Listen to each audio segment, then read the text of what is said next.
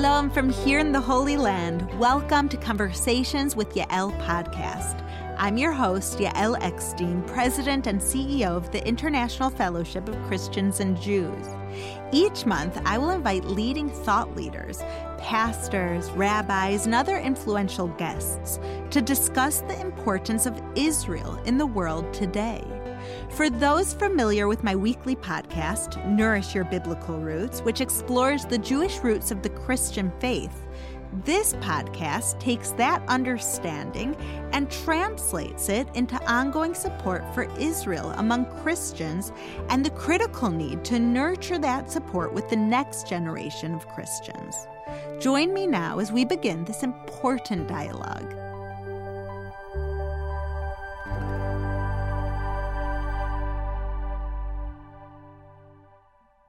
Today, I welcome to the podcast a longtime friend of both my father and myself, as well as a longtime friend of the fellowship, the amazing, inspiring Bishop Paul Lanier. Bishop Lanier is pastor of Hope Community Church in Winston-Salem, North Carolina, and he has faithfully served as a board member for the fellowship before becoming chairman of the board in 2019. We have been so blessed with his leadership. During his tenure, the fellowship has faced some of its greatest challenges: the difficult transition in leadership following the unexpected death of my father, fellowship founder Rabbi Yael Eckstein, the pandemic and its global impact on Israel and our donors, terrorist attack on Israel, political upheaval both in Israel and the U.S., and so much more. Through it all, Bishop Lanier has been a rock for me and for the fellowship, along with all of our donors and followers who he has inspired. His huge heart for Israel and the Jewish people has been an inspiration to me, and I know that it will inspire you as well. Bishop Lanier, welcome, my friend, to our podcast. Oh, thank you so very much, Yael. It's always such a joy just to be able to spend time talking with you. All that God's doing through this extraordinary ministry. Wow. So much of it is because of you. And I am so excited to have this talk today where on top of our prayer calls that you get to interact with so many of our followers. And I know at Hope you get to reach and inspire so many people. But today we're going to go a little bit more into your personal feelings and history and why you think that the fellowship, Jewish-Christian relations is so important and so much more. So I'm excited to have this talk with you, Bishop. This is wonderful. I'm excited. Okay, great. So let's start from the beginning. You've served on the fellowship board of directors for many years, and now you are our amazing board chairman. Could you share with our listeners how you got involved with the fellowship? Wow. As you know, as a Christian, we observe and celebrate on Sunday. And as a pastor, I minister on Sunday mornings, and usually Sunday nights are a heavy time for me, and so I don't sleep that much, and I'm thinking about the service and our wonderful people. And so I often will come back downstairs from our bedroom into the living room or den, and I'll sit on the couch and flip on the television, and usually at 3 a.m, there are these innumerable infomercials that are selling anything you can imagine. Well, I'm sitting there, and I don't even know how many years ago it's been, a decade more, maybe 15 years. And there's this man standing there. And I didn't know at first he was a rabbi until the graphic came up and introduced him as such. And I was stunned because he wasn't at all what I was expecting a rabbi to look like or to sound like. I don't know what I was expecting. I thought, he's going to probably have a long white beard, but he's standing there in Ukraine, and he's with this elderly woman, maybe in her 90s, a Holocaust survivor, and you can feel the aloneness, and he talks about the stench of the place, of being so destitute and broken and hurting and all she's been through and suffering. And you can feel the cold, even sitting on the sofa. And I listened, and Yael, this was your father. And the more he spoke, the more he had me. And I often tell people, which is an odd phrase for a Christian to make, but your father, my rabbi, was saving my soul because he was not simply introducing me to the most horrible situation, but he lovingly, tenderly was giving me a chance to leave my couch and to step into Ukraine and to walk into this little cold, frozen space with this woman who seemed far too much suffering. And he invited me to be a part of her conversation, God's conversation with her. And I was in. I mean, I was just non-negotiably in. It was over. And the next morning I said to my wife, I watched this rabbi and he was sharing the story from Ukraine, and he offered the opportunity for viewers to participate. And I said, I want us to do this. And she was all in. Then I shared it with our congregation and said, listen, we all know about Israel, and this event that I watched was not in Israel, but it directly speaks of Israel to us in our faith. And so we then, as a people, began to participate. And now it's been all these years, but it all started sitting on a couch in the middle of the night, watching a rabbi in Ukraine promising a Holocaust survivor there was reason to wake up one more morning. Wow. I have the chills just listening to you, because you it's not, my father used to always say about me, Ellie, you caught the vision, you caught the mission, you caught the passion. And it sounds like, Bishop, it was something that was always in your heart, but it was just for some reason at that time that God showed you the next stage in life where you're able to be so relevant and impactful, both through prayer, through first getting involved with Hope, financially supporting, bringing Jewish people home and blessing, saving the lives and blessing those elderly in the former Soviet Union. But I know that when you saw my father on television, isn't really where the love for Israel and the Jewish people began. What are the roots of your love for Israel, Bishop? Well, as you know, I am a Christian, and so as part of the Christian experience, most Christians will spend a time on Sundays sitting in what's called Sunday school for children. We'll be sitting in there. It's the stories and learning what happened at Machpelah, at the burial of Abraham, Isaac, and Jacob, and Sarah and Rebecca and Leah, and what happened at Bethel with Jacob, with the heavens open and the angels ascending and descending, and Shechem,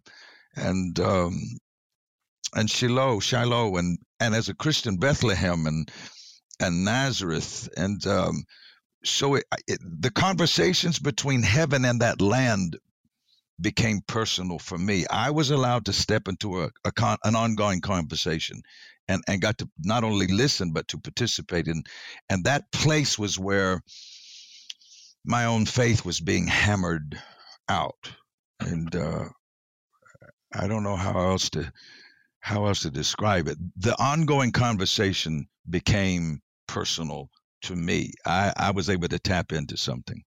So, Bishop Lanier, I hear your amazing testimony of how you connected to the fellowship, the amazing hand of God, and showing you exactly at that time on the television that little old lady in Ukraine, and my father, who ended up really touching your heart and changing all of our lives because of it. But I know it was personal for you even before that. I remember when I was at your house, you were talking to me about the Brooklyn rabbi, the Lubavitcher Rebbe, and I remember you brought kosher food to your house in North Carolina, and we sat with your amazing wife and your inspiring son. That apple doesn't fall far from the tree, as your daughter was in Israel as rockets were flying, and I remember feeling that for you and your family and your household, and then when I met the Hope community, for everyone at Hope, that Israel is something that's not this esoteric faraway land, but it's something that's personal for you. It's something that you feel a personal connection to Israel and the Jewish people. And so I know going to Israel for the first time must have been a really powerful experience. Could you tell me a little bit about your first visit to Israel? when it was, what were your first impressions? What did you Oh, wow. feel? Well, it was really strange, Yael. My wife and I get a call from a pastor friend who's taking a group, and he has two people back out. And he said, "Look, I've got two seats that are available. I think if you could come up with, maybe it was $500. This was in Oh, 1995. wow. And he says, if you could come up with $500, then you're in. Well, we came up with $500. The only thing was, we did not land in Tel Aviv. We did not land in Israel at all. We landed in, let's just say, another country.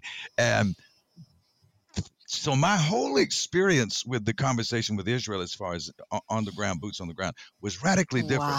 I Wow. mistakenly, when we landed, I thought, this is Israel. And my mind, this is terrible. I'm just going to tell you, I'm thinking, my mind was, why don't all these people just pack up, move to Utah, and start over? What's the big deal? I Wow. did not understand the intensity, because I was not yet on that soil. Wow. And that soil, I mean, as soon as you cross the border, you immediately begin to discern that soil has a soul, Hmm. and it's a living thing, and it's not just the stage. Israel is not simply the stage where all these extraordinary stories are played out. It's actually, the soil itself is one of the primary actors in this story, and it has its own voice, its own desires. It responds, as we know, when its owners returned, that land Yeah. responded and grew and Yeah. prospered and bloomed and blossomed. So when I first got there, it was not good. When we landed in another country, but as soon as when we were there a day or two, and the people were fine, they were very nice, but it kind of skewed what I was expecting. Then when we stepped into Israel, I'm like, home. My soul is What you home. felt the difference between being inside on the Totally. holy soil of Israel versus somewhere close Oh, by. wow. Exactly. It was conversing. It was speaking, and I had been listening for it, but I wasn't in the room where it was talking until I was. Wow. Wow. And so when you got back, Bishop, what was kind of that one thing that you wanted to tell your family, your church, and kind of everyone that you could? What was the message from Israel that you came back with, wanting to just spread to the world? You know what? Wow. It's, as they say, it's kind of like trying to drink water from a fire hydrant. It's so overwhelming, and you realize probably what you suddenly want to do isn't going to be nearly as effective as the subtleties. Hmm. And it's kind of like, I'm going to tell you everything I know today, and we're going to show you films that we took and show you souvenirs and have all these, but really you're going to see the change the next week and the next month and the next year, because it gets into the DNA of your faith and of who you are as a person and a believer, so that you don't even know, you may not even specifically be referring to Bethel or Shiloh or Jerusalem, but the experience, the exposure, the encounter is going to be undeniably obvious when you speak about anything related to Scripture. I can so relate to everything that you just said. I'm sitting here like, wow, yes, yes, yes, yes. It's something that it's so hard to put into words, and it's so hard to put in Yeah. videos, and so hard to put in pictures, and you just want to capture that feeling that you have, and you realize that there's no Hmm. way to do it. It's something that you could only No. experience. And what I Yeah. always say, Yeah. people always ask me like, yeah, when you talk, how do you, what's your goal when you talk about Israel, both with the Jewish community and Christian community and everyone who lives outside of Israel? You know, my life is dedicated to giving people outside of Israel a taste of Israel. And they say, what's your goal with it? Yes. And I always say, I want to show them, I can't explain it in words, but I want to show through Mm-hmm. lots of different details coming together why I made Aliyah, why I picked up my comfortable life in America and moved to the Middle East war zone. And it's not because of the politics, and it's not because of anything else besides No. this is home. And home Mm-hmm.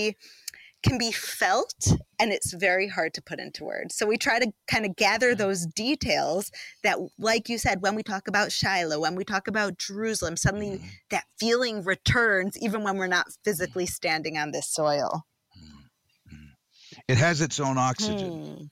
And it's like I said, when we landed outside, uh, I didn't I didn't feel the connection. But 11 days later, when we were getting ready to leave, everyone on the trip is weeping. Wow. Because you've had this supernatural encounter and conversation, and you know you couldn't be the same if you wanted to. And you become hypersensitive from that moment on to every news story. Every time you hear Israel or Jerusalem or all of the dramas going on in the world, you are immediately alerted in your spirit that I know that place now. Right. It's not simply a map or a news story. I know that place. I met people. I ate the food. I walked the soil. I slept in that place. You're a part of the ongoing narrative now. Wow. It's amazing because I hear so many people, Jews and Christians alike, say, I've never been to Israel before, but somehow when that plane landed on the soil of Israel, I came with so much trepidation. I came with so much fear. I came with so much uncertainty.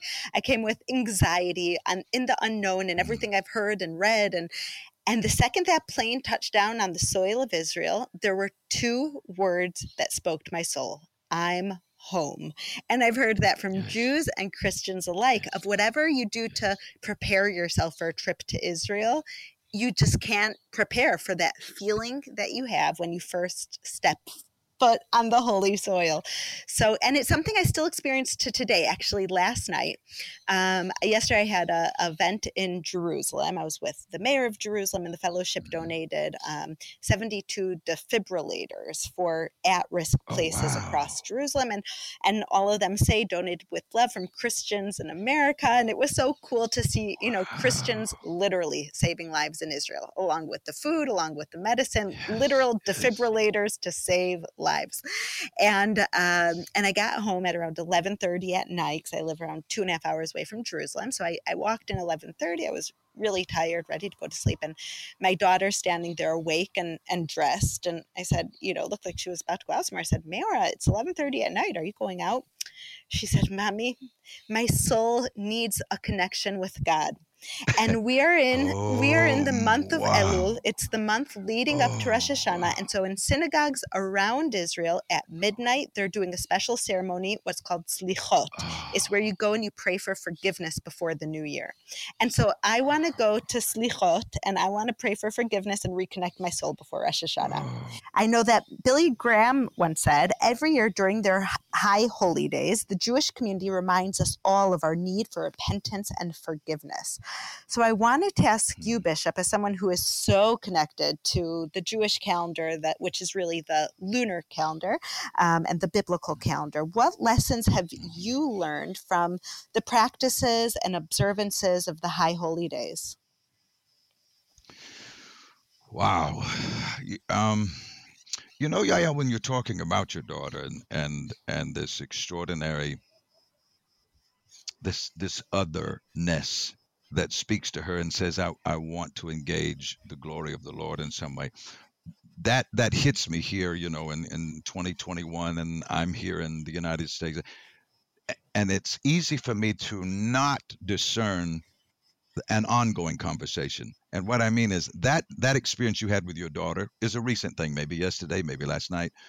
But what's amazing is from the dawning moments of creation, it moves me that when he's flinging the stars in the heavens and he's placing the sun and the moon, and it's the Moedim. It's these appointed times before there was Adam and Eve, before there was the people to celebrate. He was preparing the celebration.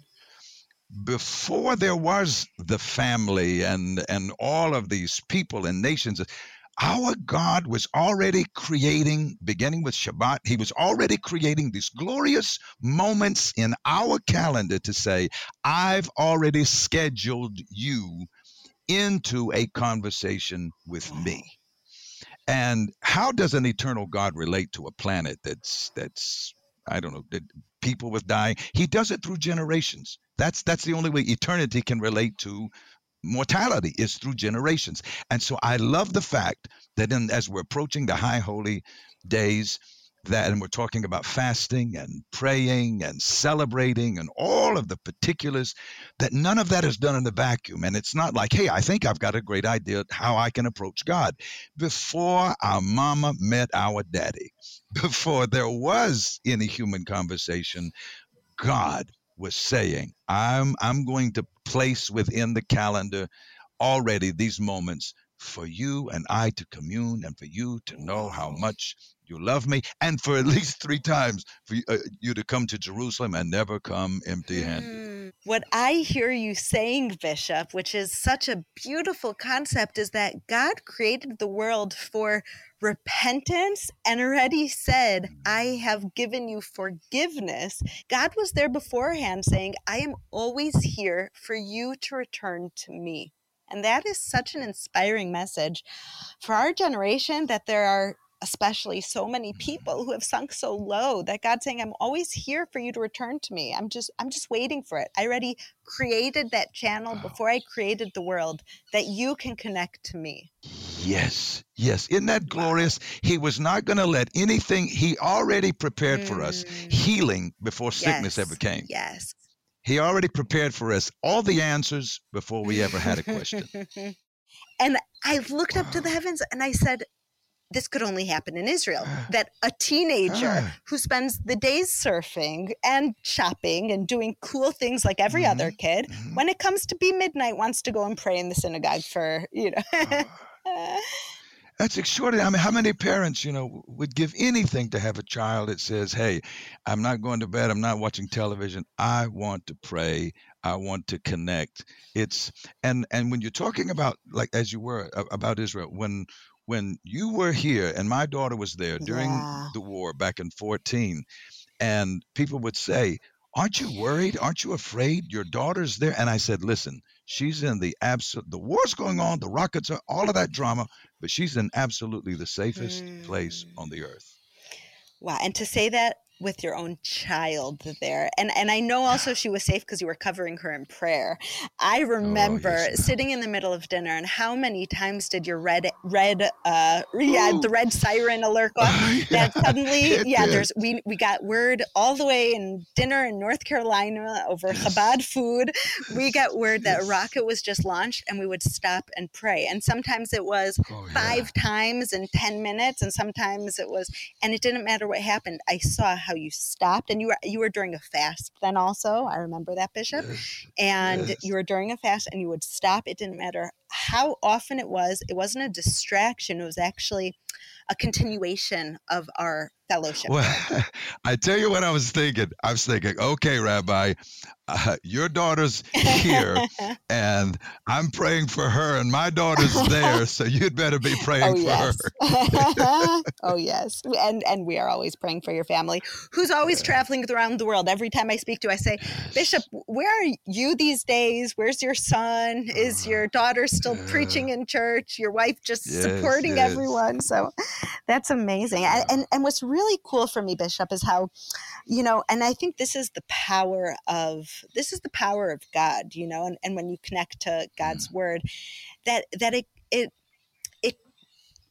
connects people, that things that don't make sense suddenly make sense. That I always say, whenever I hear 2 conflicting things, sometimes I'll say, this is true and this is true. But you know what? We are a paradox. We're body and soul. We're physical and spiritual. And sometimes the deepest truths are paradox. And so the fact that Jews and Christians can come together over Israel, over God's word, over quoting Psalms, over prayer for our children is something that I think for thousands of years sounded like a faraway messianic dream. And I hear you speaking and I see what we're doing and I say, praise God, we've gotten there. Yes. Well, your father, you saw it.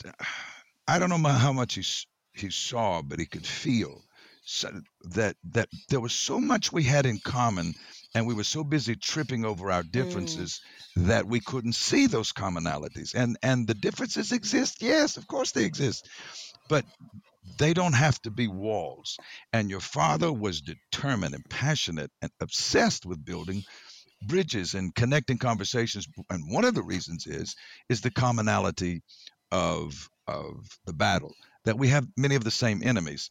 And if I don't protect you and you're not praying for me, neither one of us are going to survive. The people who despise Israel despise Christianity. And so it behooves both of us to say, you know what, we got challenges, we got issues, and they're real. They're very, very real. And there's a lot of ugly, horrible history.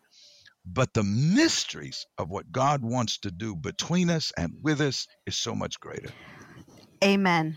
Amen. It's really inspiring to hear you talk, because as a Jewish woman listening to a Christian pastor who couldn't be more connected to God, connected to your roots, to your faith, authentic in everything that you say, I relate to everything, and that's the beauty of this conversation, of finding the commonalities and dwelling on that.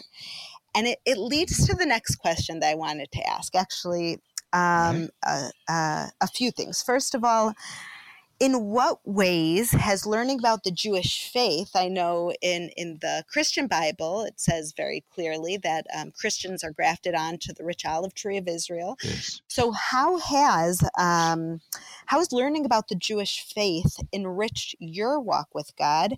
And how do you think that we could pass that on to the next generation that seems to be moving a little bit far away, not only from faith, but also maybe their biblical roots?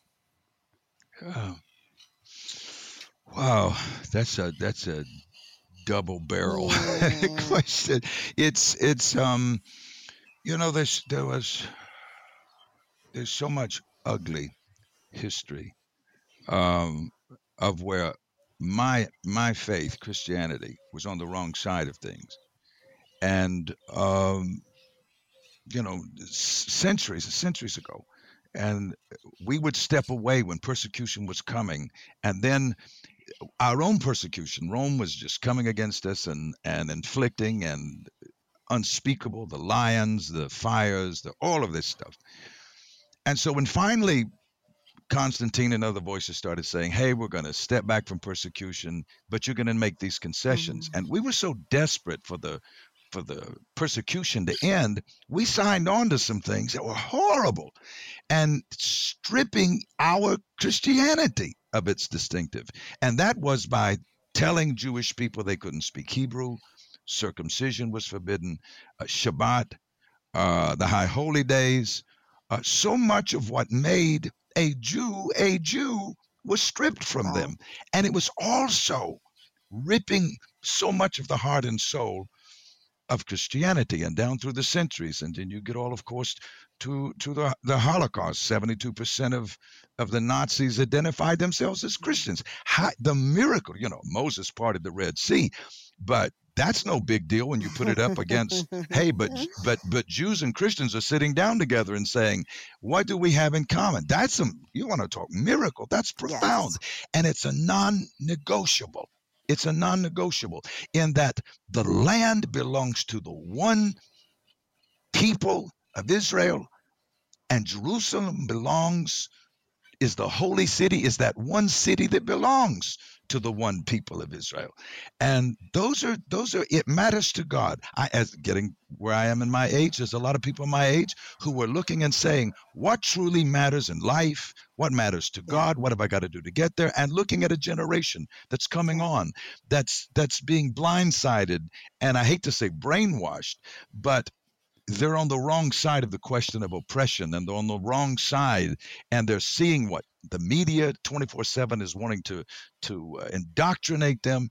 And there's such a desperate need to help our young people know, if you believe in God, if you believe in Jesus, then you got to hook up to this thing of understanding what the land is. And your father, the rabbi of blessed memory, is the one that taught me, Matthew 25, I think it is, to where when Jesus is saying, if you want to please me, please God, if you want to please God, you've got to help the least of these, my brethren. Feed those that are hungry. Visit those in prison. Close those that he said, as you do it to the least of these, my brethren, the Jewish people, you're doing it unto me. Powerful. And so, as a Christian, the most Christian thing I do is support Israel Wow.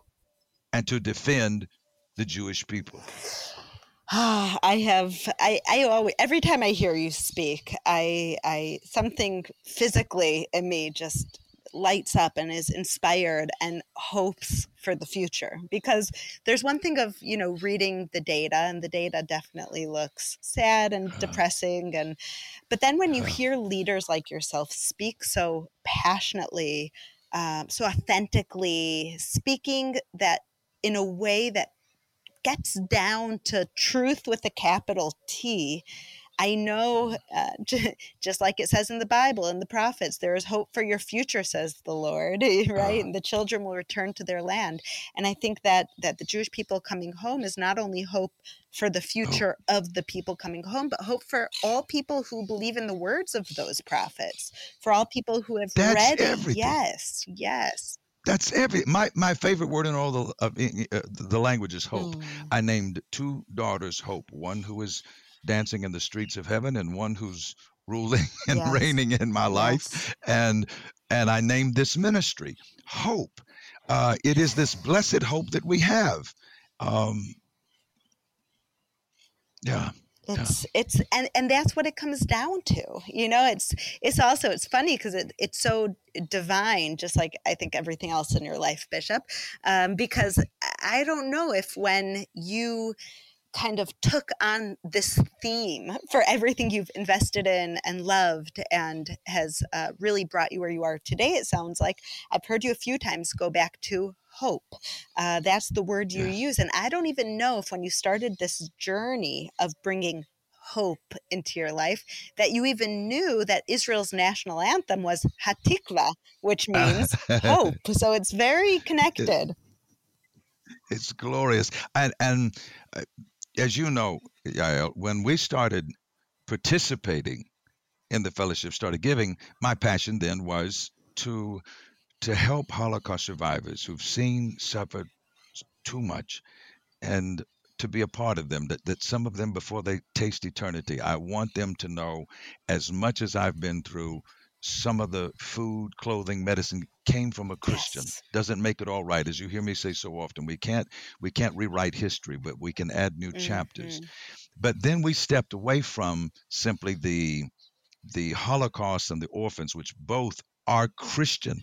For the Christians that are listening, that is a big piece of your faith, my faith. In a little book called the Book of Hmm. Jude, he says that this is pure religion, to take care of Right. orphans and widows. So that's a big piece of what we are. But for me personally now, the hope is Aliyah. It's the Mm, most prophetic yes, thing I can do. So every yes. penny my family, this congregation gives, everything goes to finding Jews, enabling them, empowering them to come home. It's the most prophetic thing we can do to participate in what God's doing in the earth. Amen. Amen. I feel it. I feel it living here in Israel. And I grew up in a, Jewish community in Chicago where everyone was mostly came from kind of first or second generation Holocaust survivors, mostly came from Europe. Everyone really kind of worshiped the same and looked the same. And it was a very kind of insular community, which is beautiful and special in its own place. So it was a beautiful upbringing that I had in America and growing up Mhm. in Chicago. But when I made Aliyah, I never realized just how diverse the Jewish people are. We Oh, read about the different tribes. We studied the different tribes. We know each tribe had their own mhm. location. They all look different. They all had different, even kind of powers that they would use in war. That they were Mhm. each tribe was very different, and they were united under this one umbrella of being the tribes of Israel.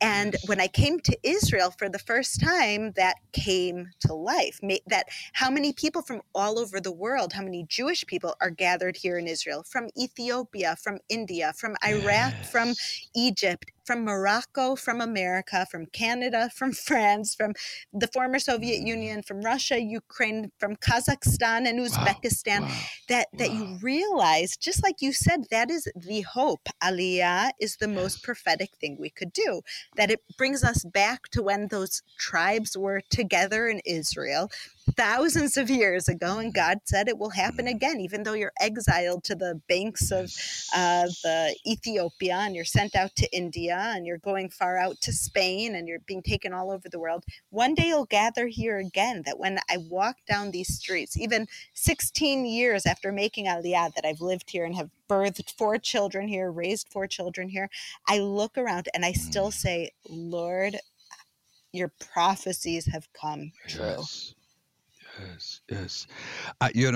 When I was growing up, I had blonde hair and blue eyes, and so much of European paintings and art of Jesus always presented him as this blonde-headed, blue-eyed Jewish guy.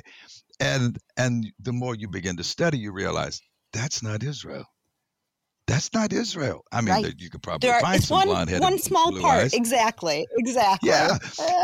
But then when I'm in Israel, I have these beautiful Ethiopian children from a fellowship Right. orphanage who come grab around my leg, and I pick them up and throw them up in the air, and they're laughing and singing from the tribe of Dan. It's just glorious to realize the diversity, but our God is the God of diversity, but not these differences. Right. It's his brilliance, it's his omniscience, the wonders of his creativity, and all of this diversity. None of it was a mistake or an accident. Every piece of it is intentional. Amen. There's a reason I am a 61-year-old white man living where I'm living. It's for the assignment of God upon my life. There's a reason you were in Chicago, now living at the age that you're a mother, that you're a wife. All of these particulars, none of them are accidental. Each part of them has to do with your conversation with the Lord, but also your assignment by God. You can get into places and have conversations and pursue things I can never do.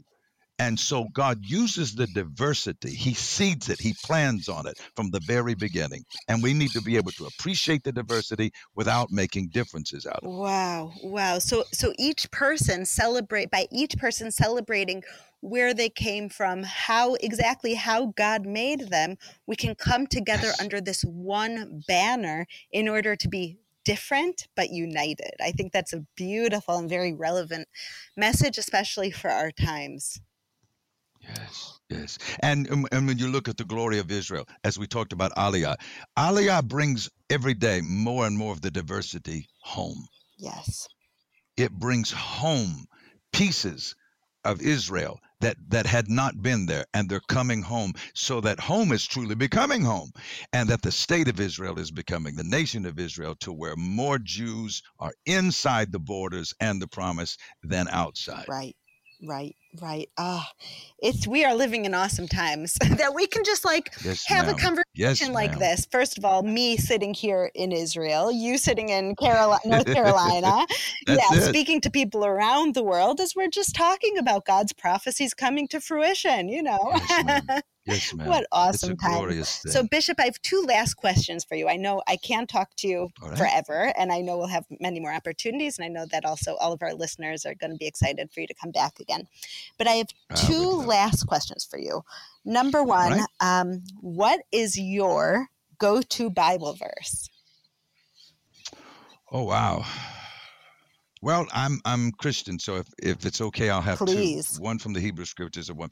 The Hebrew scripture for me would be David. It would be Psalm 27, where he's basically saying, there's one passion in my life, one desire, one obsession. It's to be in the house of the Lord and to be in the Shekinah, to be in the presence of the Most High God all the days of my life. That's my passion.